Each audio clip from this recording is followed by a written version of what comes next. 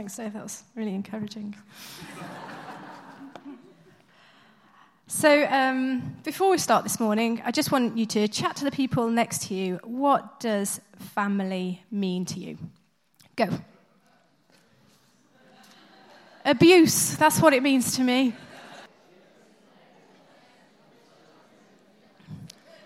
Okay. That's all the time I'm giving you on that one. Okay. All right then. Time to stop talking. Right. Should we read the Bible? Let's go to Ephesians 1, verse 3 to 10. I'm doing it in the New Living Translation because I'm really enjoying this version at the moment. So this is where we're going to read from this morning. All praise to God, the Father of our Lord Jesus Christ, who has blessed us with every spiritual blessing in the heavenly realms because we are united with Christ. Even before he made the world, God loved us and chose us in Christ to be holy and without fault in his eyes. God decided in advance to adopt us into his own family by bringing us to himself through Jesus Christ.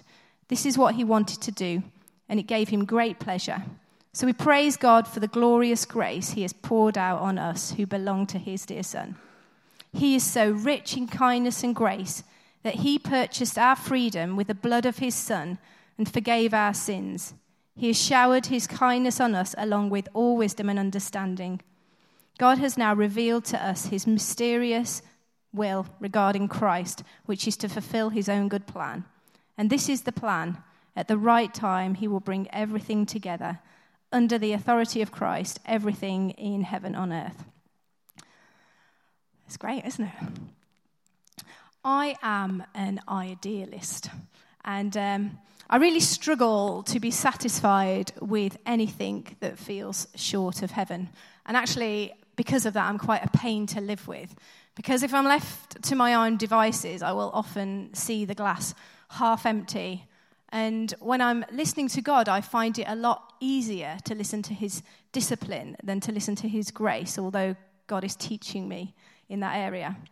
But I am really looking forward to new heaven and new earth when everything will be made right, when there is no sickness, no disease, no pain, no suffering, no death, no building project. Amen. And I remember as a teenager just feeling really dissatisfied with my Christian life. I remember thinking, is this it? Surely God wants more from me, from us. Following God for me was about believing in Jesus and going to church on a Sunday. But it didn't seem to have much impact on the world around me. I was dissatisfied. I remember suggesting at one church meeting once when we all got together that how about we get together on a Sunday evening and instead of having a service, we go and bless people and do great things for them to show them God's love. And a patronizing smile was given to me, and we quickly moved on to talk about other things. I didn't feel particularly heard or empowered in my church family at that point. And here I am, 20 years later, still wanting more than this.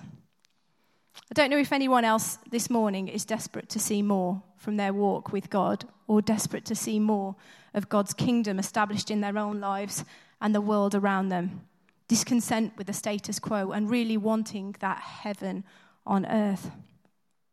Or maybe for some of you, for your parents of young kids, maybe changing the world is not on your mind, just a decent night's sleep you'd settle for right now. I remember going through a really challenging time when I was pregnant with Emmy. I was absolutely exhausted, and one of our boys was already not a good sleeper, and my emotions were literally all over the place. I had like a transplant in emotions when I was pregnant. So I'd go from being someone who rarely cries to someone who cries a lot, even at adverts. I didn't even recognize myself when I was pregnant. And I remember I was just feeling really irrational. In fact, I even said to David, just don't challenge me for the rest of the pregnancy. It's not going to go well. If you've got some criticism, just keep it to yourself. Talk to me after I've had the baby. That would be better timing. Because even if what you're saying is making sense, I can't handle it. So that was really healthy. But we were leading church at the time, and I was trying to hold on to the home. And I was trying to make sure we were going in the right direction with church. We were also homeschooling Dan at the time, and Eli was very little. And I just remember that inwardly I was just really struggling, but outwardly I just slapped a smile on my face. Anyway, we went on holiday with my parents, and while we were in holiday, me and David ended up going to hospital one night because I started bleeding. And they checked it all out. The baby was fine. I was fine. But I remember just the thought of going home. I was just absolutely dreading just going back to like busyness and life just feeling so full on. And I remember just crying out to God for help. But in all honesty, I couldn't see where the help was going to come from. I felt really trapped in the situation. So the following day, we arrived home safely, and I had a call from my mum the next morning, and she said, Caroline, I was just praying about you and David this morning, and I felt like God said, we need to come and move in with you until the baby's born. Would that be something you would like? And I actually couldn't answer. I was just... Do you know, I don't know whether you've ever felt so emotional that words don't seem to be able to come out of your mouth. And I was just really quiet on the other end of the line. And eventually I just let out a tearful, yes.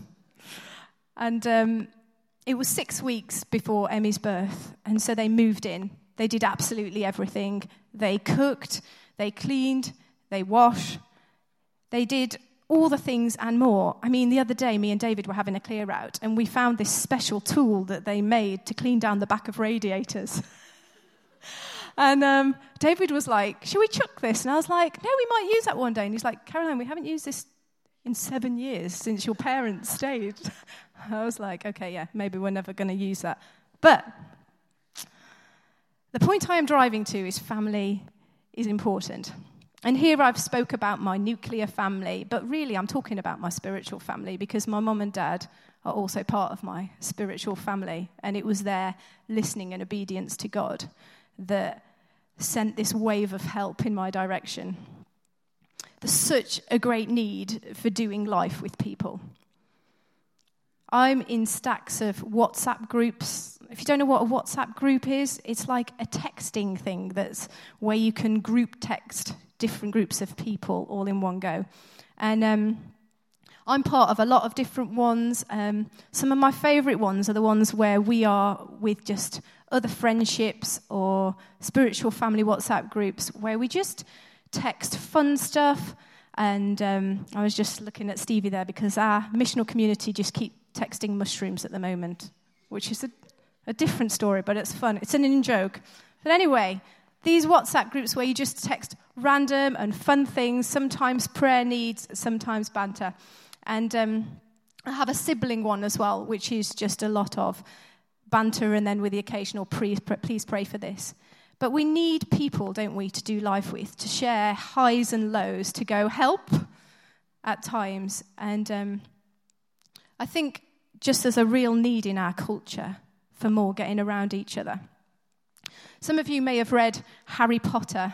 It's a favourite of our children's, and the books are actually not really about Harry Potter, although he obviously is a central character, but they're about people getting together and fighting for a common cause. It's about good overcoming evil.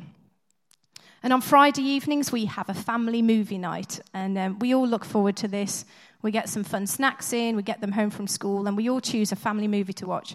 But it's often around a group of people, normally misfits, who are fighting for good.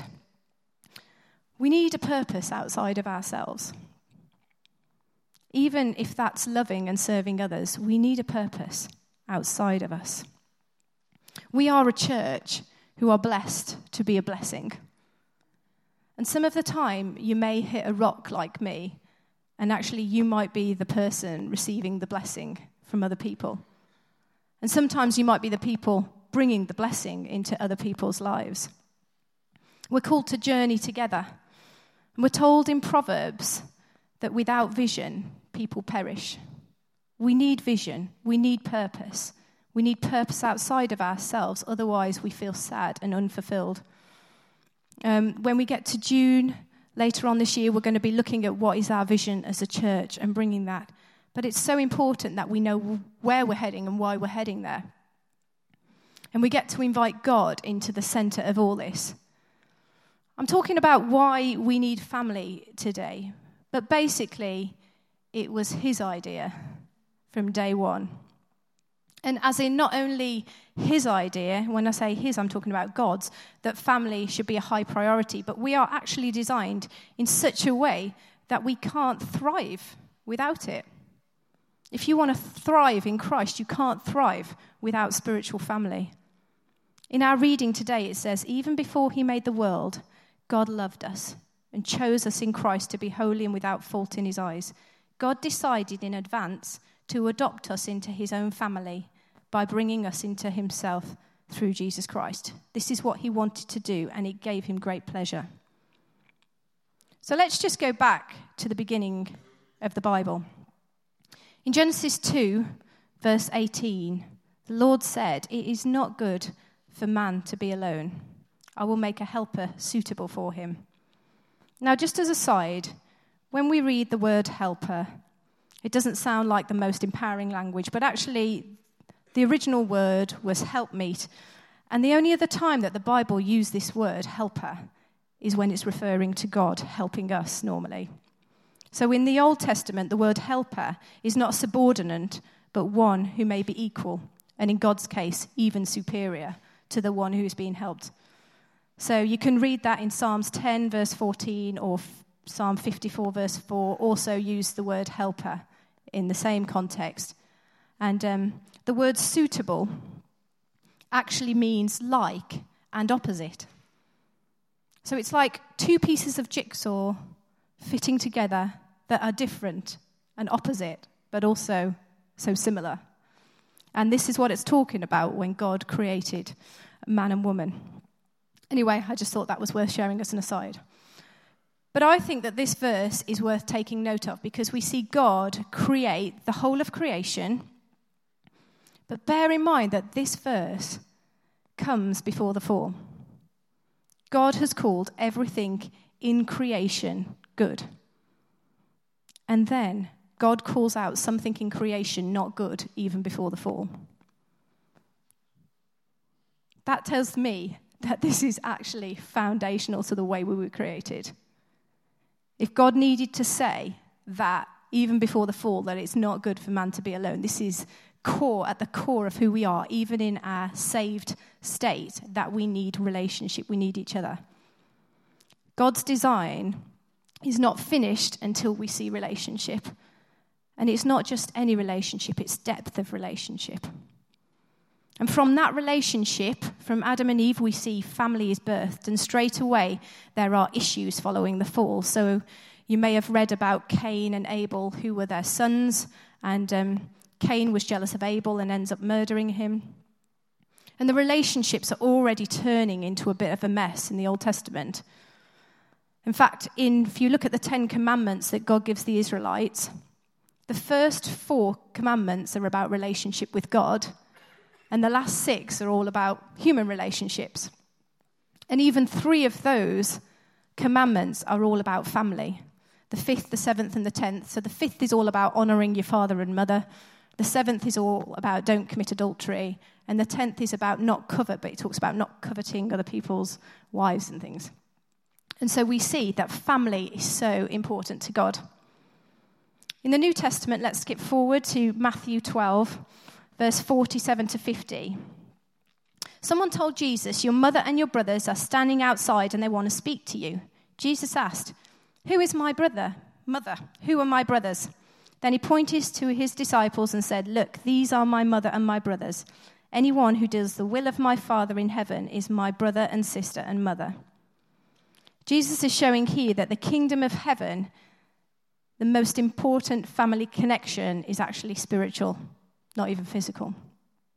that the spiritual connection is even more important. And sometimes that will be with our physical family. But sometimes our family aren't always saved. And so sometimes our spiritual family is just us guys here together now. John 1:12, verse 13 said, "But to all who believed him and accepted him, he gave the right to become children of God. They are reborn, not with a physical birth resulting from human passion or plan, but the birth that comes from God." I wonder if you could build spiritual family from scratch, what it would look like. So when I'm thinking about family, I'm not thinking about you altering your wives and husbands or children, but actually, what would it look like to live in a healthy spiritual family? What would you build and what rhythms?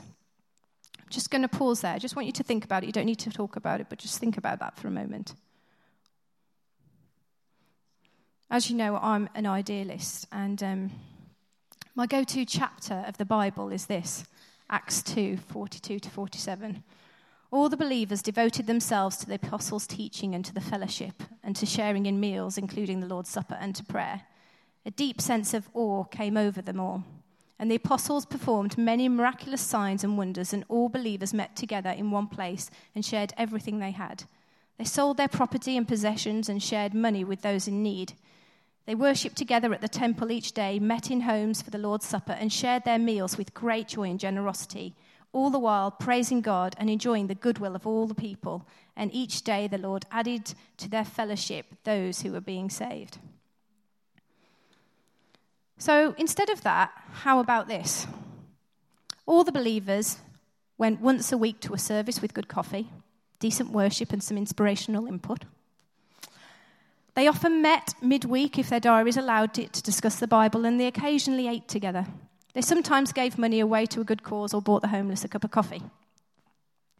Does that inspire you? Does that draw you in? Well, look, I'm not saying this to make us feel bad, because I am obviously mocking myself in this, But sometimes the difference between where we are and the passage in Acts just feels so different. And I get concerned sometimes that I have watered down our pursuit of God and living the radical life that he's called us to in Acts, where they were all in. I want to be all in. Sometimes we make difficult decisions as a staff team. From the outset, our church can look quite similar to any other churches. We normally gather on a Sunday morning, and we are different, though, if you look at the core of who we are.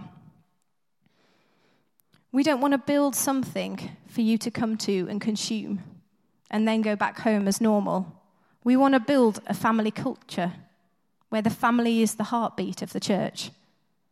And this is sacrificial and costly at times, because it doesn't mean that we create shiny Sunday mornings.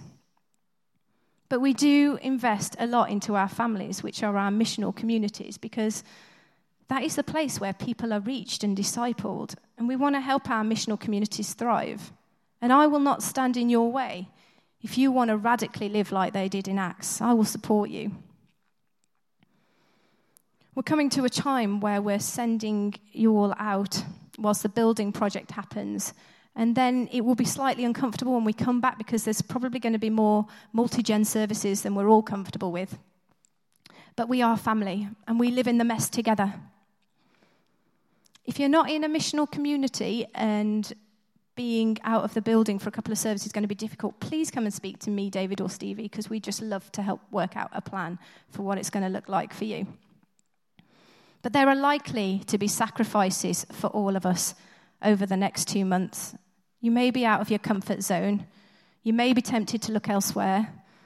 The challenges are going to be different for each of us as we move forward. However, at the core, we are not going to stop pursuing what it means to be a family on mission. We're not going to pursue comfort over values of where God is leading us, because I believe that would be going against the Bible. I want us to go in a biblical direction. I want us to go for nothing short of what God is calling to as a family, but that costs us at times, and that's hard. But it's also full of joy and full of fun and full of depth of relationship, and that's what I want for us. So will you continue to go on this journey with us? I know we haven't got there. I know we haven't arrived at where God is calling us to. We're not even close, but we are traveling towards it. And thank you for all that you're doing your end to travel towards it.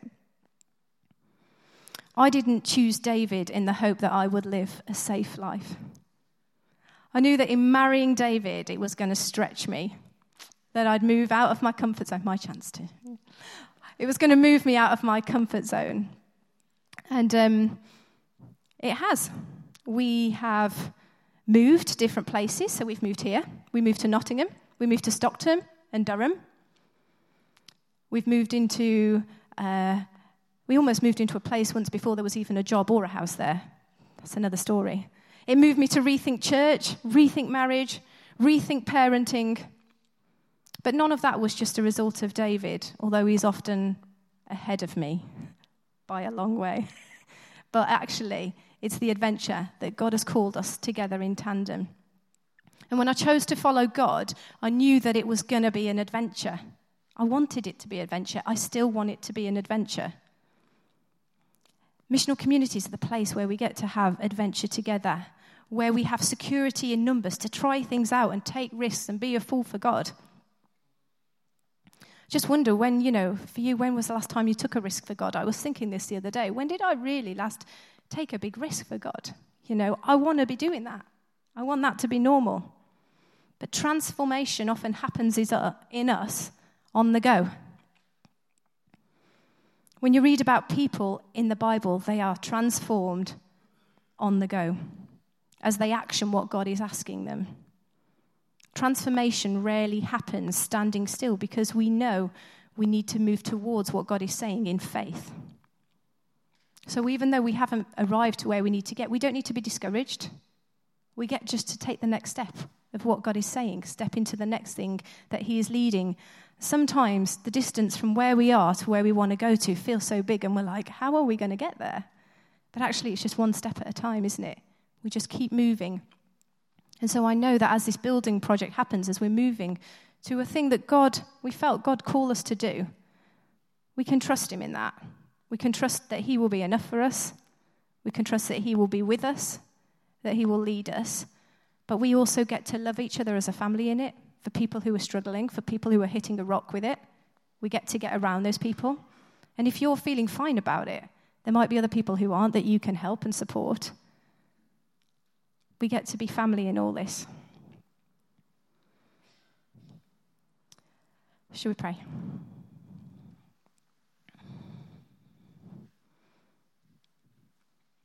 God, I thank you that you have got so much more for us than we even realize. That living life with you is not boring, it's not stagnant, but that you give us all we need so that we can step into your purpose and plan. And God, I just pray over all of us here this morning that you would help us to find family here. Spiritual family, meaningful family. Family where we can be supported and loved and where we can support and love. God, help us not to be satisfied with standing still. Help us to take ground. Help us to love beyond our comfort zone.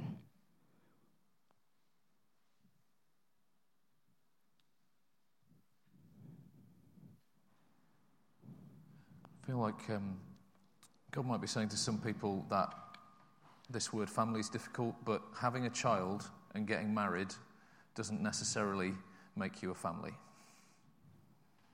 Single people, single childless people can lead spiritual families and can be the most key ingredient in a spiritual family.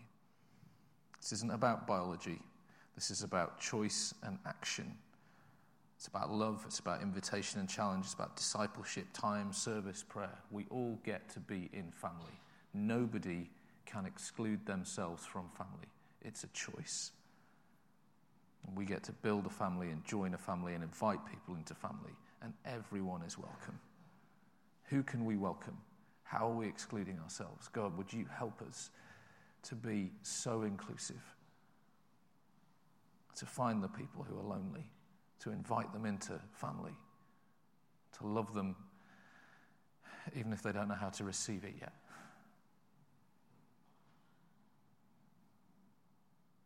God puts the lonely in families, and we live in an epidemic of loneliness, Lord. So we ask you to be your hands and feet to help the lonely find a family, and in doing so, to say goodbye to our own loneliness and pain.